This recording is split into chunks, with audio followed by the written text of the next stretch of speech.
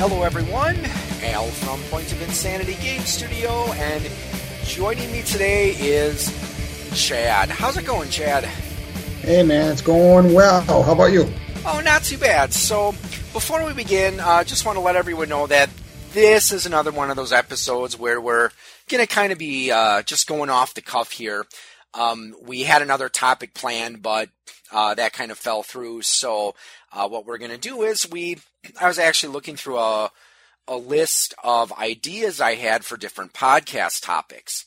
And it was kind of funny when I was looking through, it's like, hey, here's one, do one about the historical background behind the demons and devils of D&D.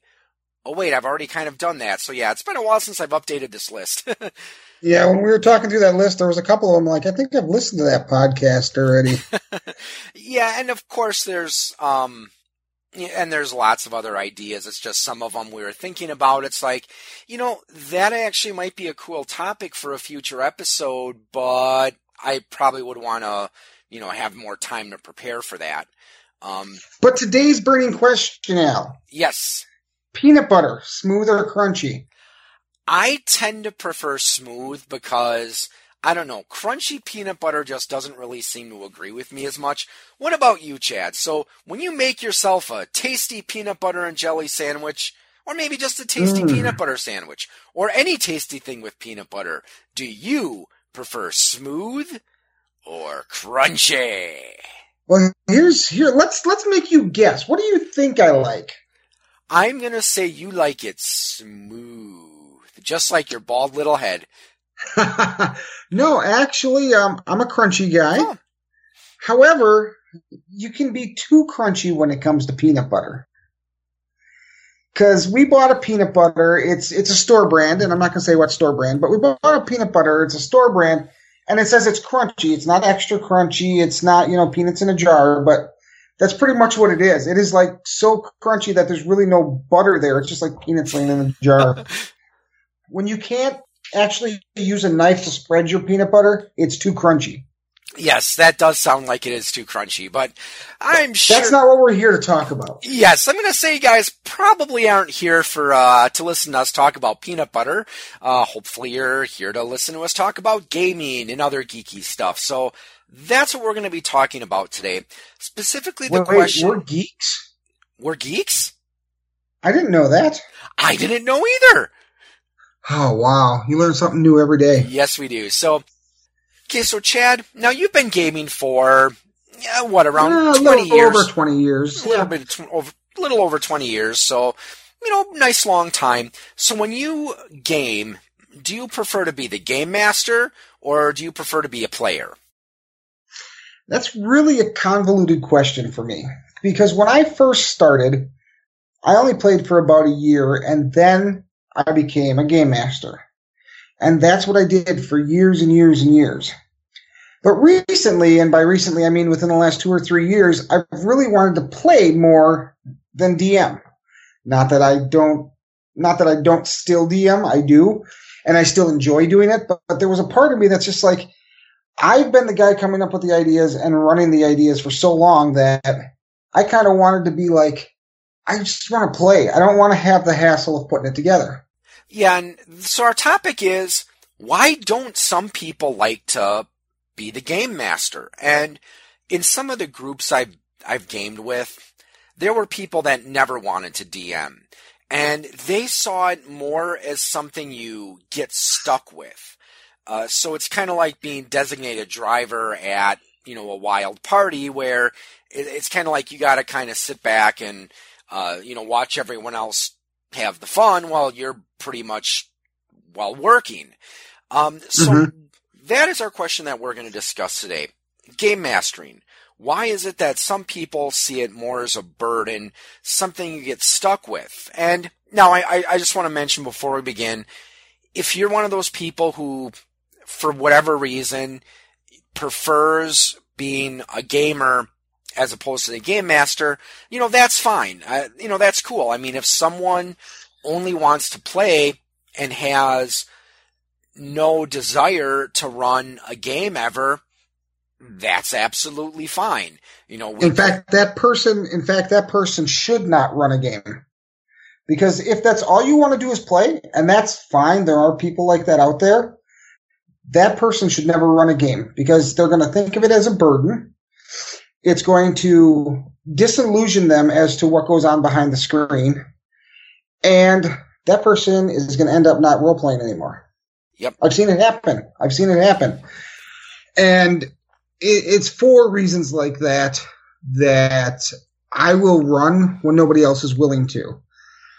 Because I already know what it's like behind the screen, as it's been called for so many years, even though personally I never use a screen because my dice are deadly. I don't have to cheat.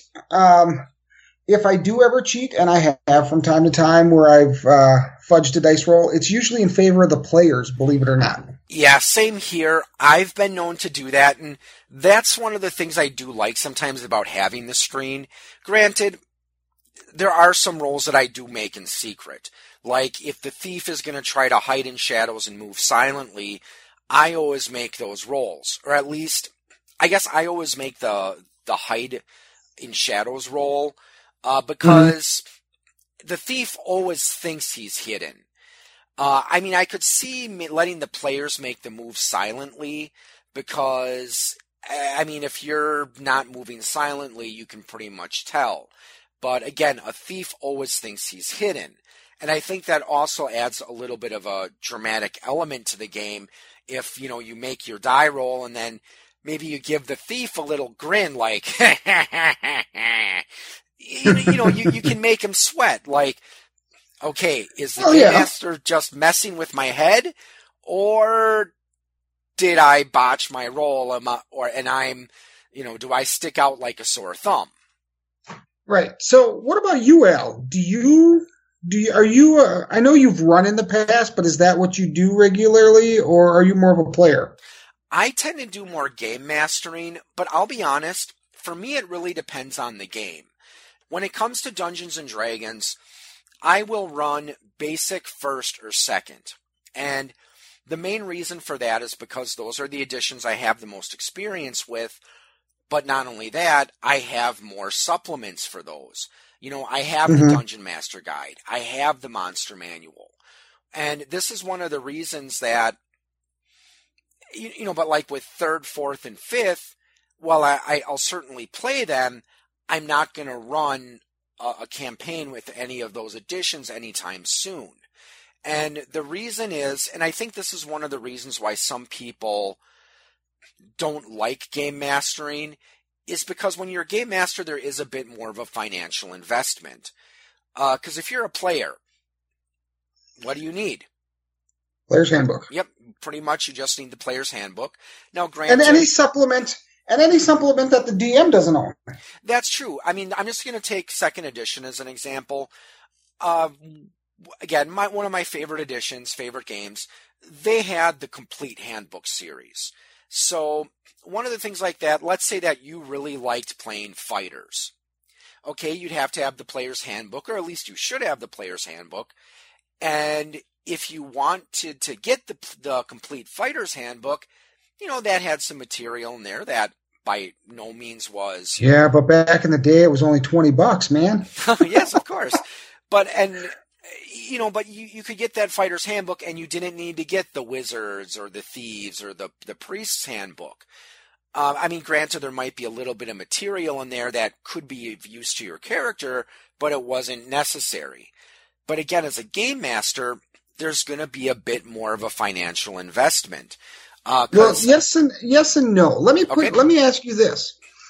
Can you run a game with your DMG, your Monster Manual, and your Player's Handbook? Absolutely. But, you still have to have that financial investment. Especially, let's look at 5th edition. The Player's Handbook was $50. Now, I don't have the Monster Manual for 5th edition or the Game Master's Guide, but I think they're approximately the same price. Yeah, I'll tell you them are $50. But if you bought them online from Amazon, even before, because I bought my bundle before the DMG and the Monster Manual was released. and I picked them up for $100 total. It's not always that's not always necessarily that you have to spend cover price, especially in today's day and age. And let's say you don't want to drop the money on the bundle of 3. That's what PDFs are for. That's what, there's other ways of getting these items that are completely legal, because you go out and you buy the PDF bundle. I want to say it's like $60 for all 3 of them. So basically for the cost of a book plus a little tax, you've got all 3 books. Now, of course, they're in PDF form, which means you got to have some sort of a device to use them. But there are other ways around it to minimize your investment. Now, I don't know about you. I'm old school. I like my stuff hard copy. I want to smell the book. I want to play with the book. I want to be able to open the book and go, okay, I need to look at weapons. Well, weapons are chapter 5, Boom, I'm there. I don't have to sit there and, scroll through the PDF to get to it. But that's me. I don't know what your thoughts on that are, but that's kind of the way I see it. Honestly, I'm like you. I'm in the same boat where I prefer the physical copy. Now, I'm not against PDFs. I mean, if you've got a PDF that's been properly bookmarked, it's not that, hard to flip through it. Now, Granted, depending on what type of device you have, I mean, I could see like an iPad or a tablet being really useful. A phone, okay, that's going to be a little harder because you got to keep zooming in. A computer, well, the problem is most PDFs are going to be formatted like a page, so that, unless you rotate the PDF and tip your computer sideways, again, it's going to be a bit more difficult to read. That's why when I format my PDFs for sale, I always put them in the landscape format, because that way they're nice and easy to read on a computer screen, and you're not having to flip it up and down all the time. Now, I'm not opposed to PDFs, and one thing I do like about them is there's some books out there that, well, let me give you an example. The Rules Cyclopedia from Basic D&D. Nice little book. Gave you a brief overview of Mystara, and it had all the information from Basic, Expert, Companion, Masters. So it had a lot of information in one book. Now, the problem is, do you know how much a physical copy of that costs on the secondary market? Now? Yeah. I'm guessing that's probably a $70, $80, maybe $90 book. At least. If not more. Yeah, and if it's in good condition, yeah, you are going to pay. I would be surprised if you got it for less than $75. When you start getting into stuff like, depending on the condition, my good friend Dan from Radio Free Borderlands, he picked up a copy for me at Gen Con. Because he saw it in the auction thing, and he paid I think it was like $40 for it. And it's got a bit of wear and tear, but other than that, it's fully readable. Mm-hmm. I've seen copies of that book on eBay going for $50 that were in worse condition. Like, how when you've got, the covers are basically layers of cardboard. Right. And, after a while or after heavy use, it kind of mushrooms out. Yep. I saw a copy of that, of the Rules Cyclopedia on eBay going for like $50, and it was in horrid condition. Now, the nice thing about the Rules Cyclopedia, you can buy it from the PDF of it anyway, from Wizards of the Coast for like $10 on their online store. Sorry. Oh, my cat just crawled up my back. Oh! Oh! Okay, she's down now. Okay. Oh, damn, that hurt. Yeah. Oh, that's a CR half cat. So anyways. Only has rear claw damage. Yeah. Okay. So, what really sucks is when you got the cat that's on your lap and it's kneading its paws. Yes. But anyways. But the nice thing about the PDF version of that book, like I said, it's $10 on their on their online store. I got mine on Okay. sale for like $5. But even so, even if you do get it a bundle, like you mentioned on Amazon, you could get all 3 of the core D&D 5th edition books for $100. You're still spending more than what someone who just needs to get the player's handbook is going to get. Well, So- yes, I agree. I can't refute that point. So I think that's one of the things that can turn some people away from being a game master, is because they don't want to devote the extra money into getting, all the extra books. And not only that, I mean, I think some of the other stuff is optional, like the miniatures and such. And plus a lot of the players that I game with, they'll usually have their own miniatures. Generally, they'll have a few miniatures for their character.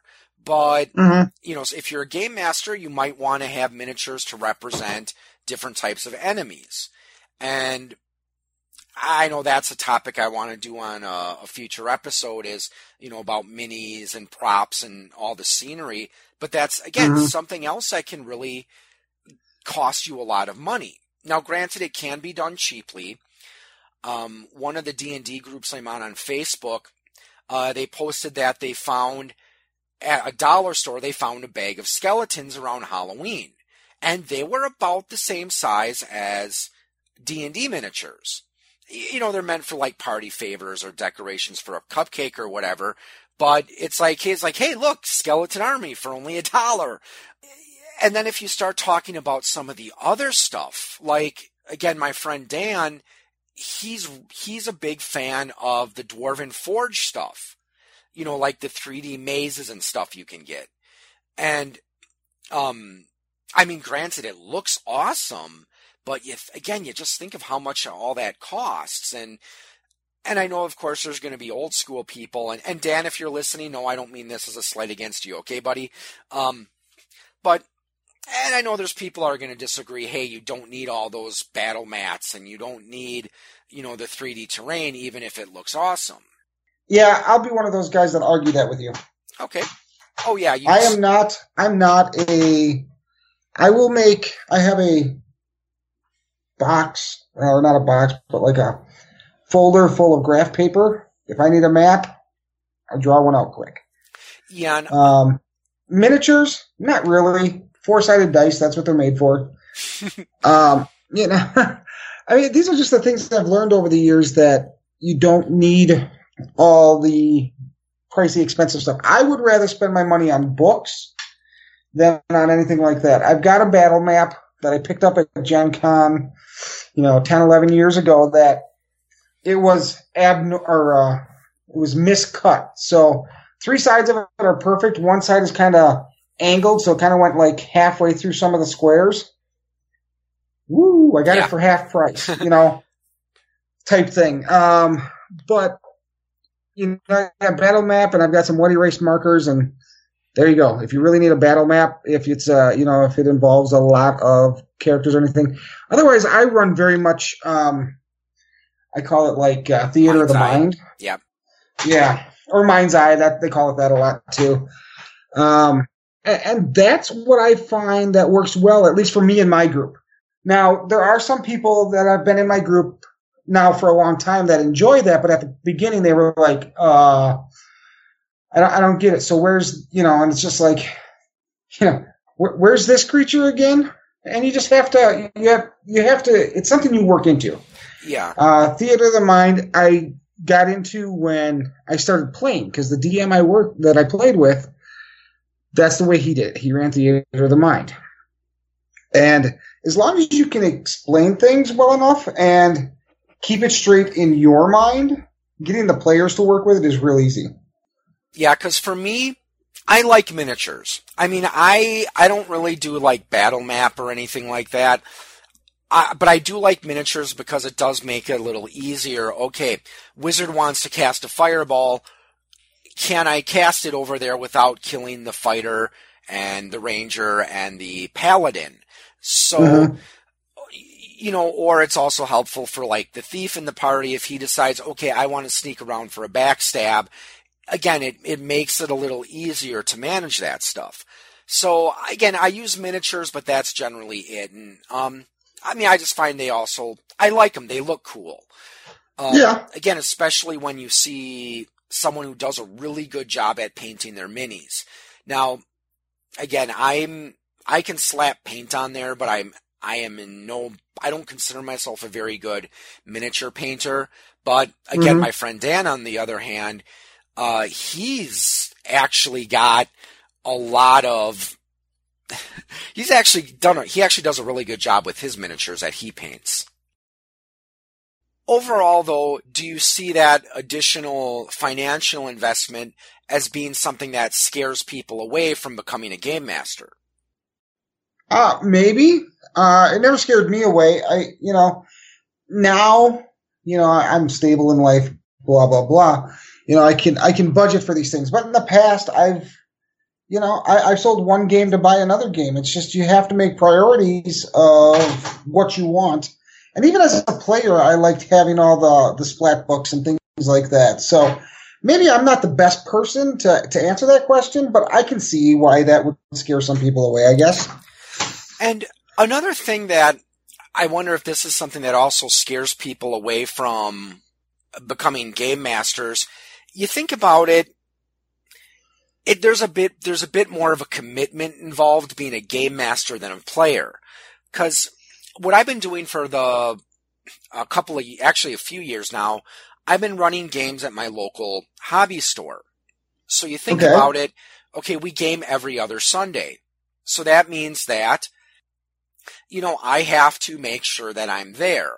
And if I'm not going to be there, or if I have to cancel the game session for some reason, I gotta, it's considered polite, of course, to try to contact my players just to let them know that, okay, guys, I'm sorry, something came up, not going to be there.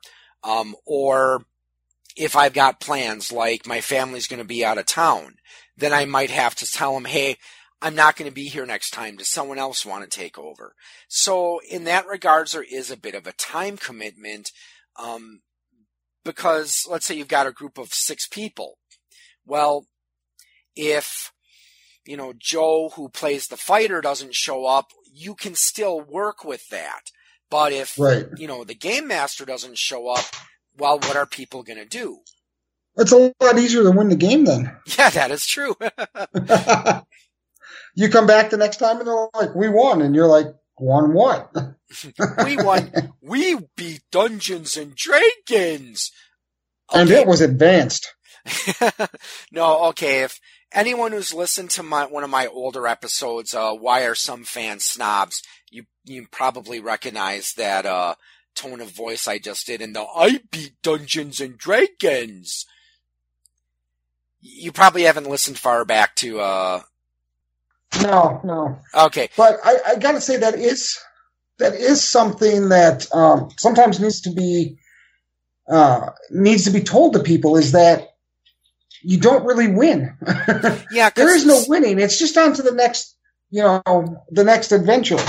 Right. I mean, you killed a bunch of goblins. Now you're going to move up and kill a bunch of orcs. But just in brief, go back to episode 40 and listen to that if you have a chance. But how many times have I mentioned Dan from Radio Free Borderlands this episode? Like 5 times? Yeah, quite a few. Yeah. Again, for our drinking game that we're going to make up someday, it's like every time I mention Dan from Radio Free Borderlands, take a swig of your drink. But yeah, just to go back to what I mean, back when I was in high school, when D&D was still considered that nerdy thing, we had a couple of guys being, they would come up to us at lunch or something, and, they thought they were making fun of us and they were being all cool. They'd be like, hey, Al, I beat Dungeons and Dragons. And of course you realize you don't really beat Dungeons and Dragons. So, I would ask them questions like, okay, what was your armor class? And they'd be like, 724. It's like, okay, it's obvious. You're like, I don't want that armor class. It's like, okay. Especially not in second ed. Yeah, this was back in the days of second ed, but still, it's like, okay, obviously you don't know a damn thing about what you're talking about. But anyways, to carry on, so I think that's one thing that can certainly drive some people away because, again, some people like their freedom. They don't like feeling that they have to be there every week or every 2 weeks.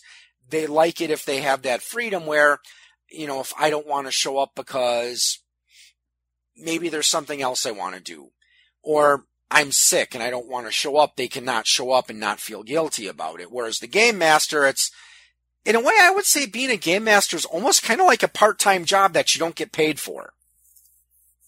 Because, you know, you think about it, not only is there that commitment, but if you're not the kind of person that runs pre-made modules, like I know you said you're the kind of person that you generally like to game master on the fly, or Yep. you tend to write your own adventures. You generally don't use pre-generated modules.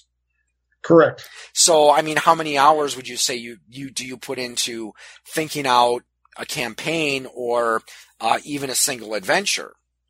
Well, it kind of depends. It depends on what game I'm running, because depending on the game, if I'm doing D&D, it's really not all that much. If I'm running D&D, it's maybe 2 hours to every 4 or 5 hours that I run. You know, it's basically drawing up the battles. That's what takes the longest with D&D.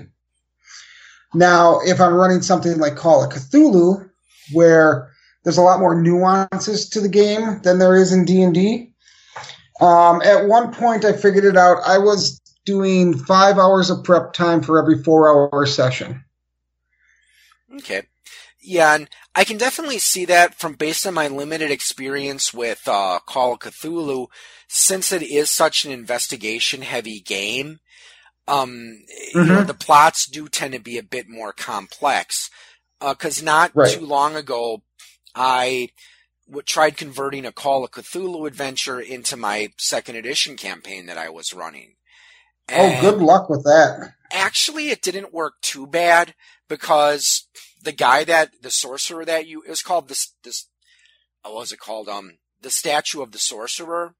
Okay. And the sorcerer guy that you had to, you know, that was your antagonist in this adventure, there was no way the players would able to be physically able to hurt the person.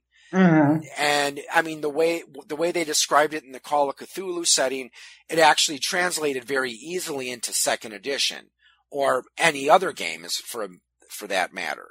So,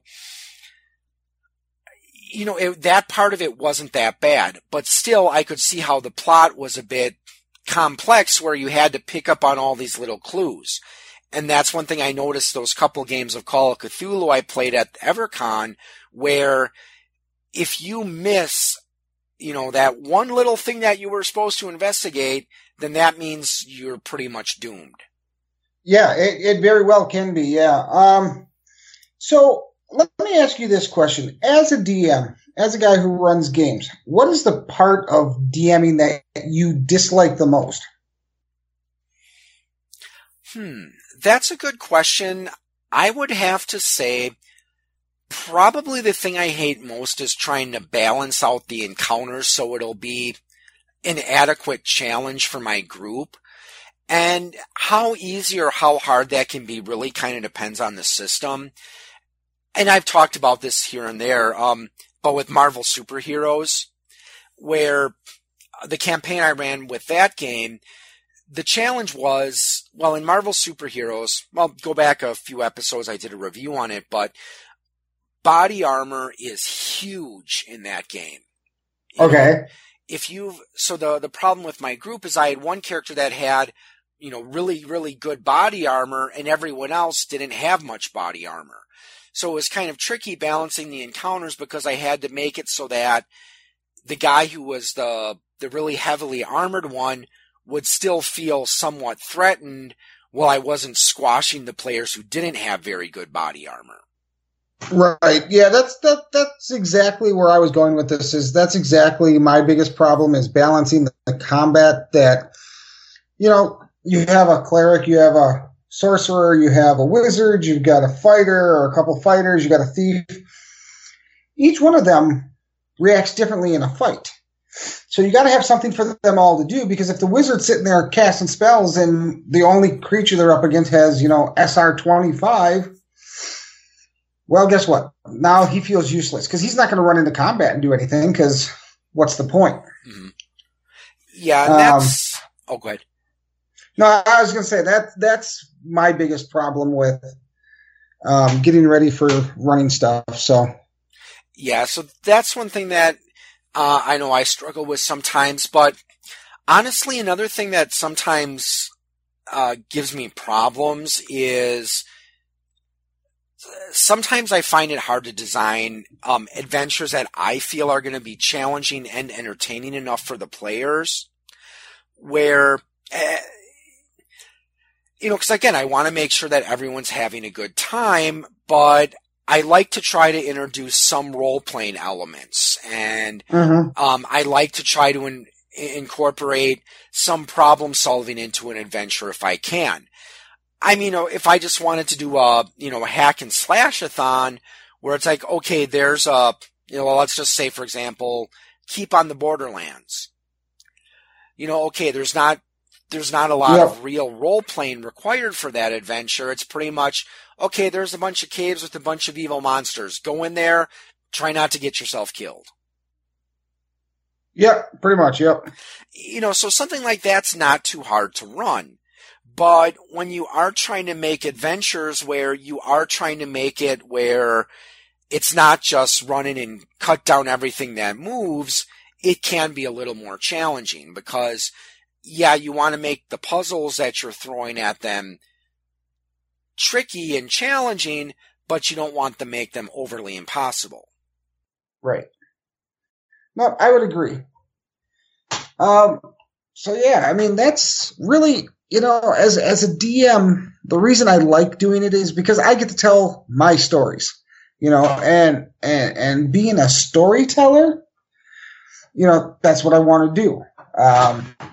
I am one of the worst players when it comes to stuff like that, because, if a DM gets caught up on, I'm like, oh, well, you could do this, or you could do this, and I really shouldn't do that, because A, they're my ideas, and when they implement them, they're going to do it wrong. And B, it's not fair to them, because now they're telling my story, and they should be telling their story. But it's I don't know if it's the guy in me or what, but it's like, I want to fix that problem. Yeah, and you actually went into the question I was going to ask to try to wrap up this episode. So we've talked about some of the things that we think prevent people from becoming game masters, but for those of us who do enjoy game mastering, why do we like doing it? And I agree with you 100% how I do like being able to tell the story. Mm-hmm. And I mean, I think... And the power. Yes, the power. It's the power. Yeah. And, another point that I was going to make earlier before we came a little sidetracked. I think another reason that sometimes people don't like game mastering is when you get the splat books. Maybe you're looking through your latest supplement for whatever system you're currently playing, and there's some really cool character class or character concept, and you're like, dude, I want to play this so badly. And if you're a game master, well, sometimes you can't really do that. And again, take a swig of your drink, everybody. This is a topic for another day, but there's always the challenge of doing double duty where, you're both the player character and the game master. Yeah. But I have to point out, Al. Yeah? You said duty. Yeah, I said duty. It's a good place to end. I think we're kind of getting off topic here even more than before. Yeah, once we start sliding into the toilet humor, I don't think there's any way we can really pull out of that, is there? No, I would agree. So, any final thoughts before we wrap this puppy up, Chad? Other than, if you ever thought or felt like you wanted to run a game, do it. I mean, find a group of people that you trust, which is a big thing. Because if you start running and you just got a group of min-maxers or guys that are just going to blow up your game, you're never going to do it again. But if you actually have that bug to tell your story, to do these things and run a game yourself, do it, man. Yeah, and I agree. I mean, I think everyone, even if they don't have any interest in doing a long-term game master thing, I think everyone should try to at least game master once in their life, even if it's just running a one-night session. Because I think sometimes being on the other side of the screen, learning how to game master can actually help you become a better player. I think it has the potential to help you see gaming in a new light. And maybe that'll enhance your playing style and make things more enjoyable for your group. I would agree. So with that said, we'd like to thank you all for listening and have a good evening or morning or afternoon, whatever it is, wherever you are, and happy gaming.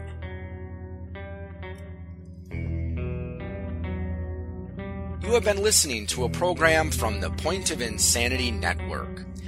Visit us at poigamestudio.podbean.com for more shows.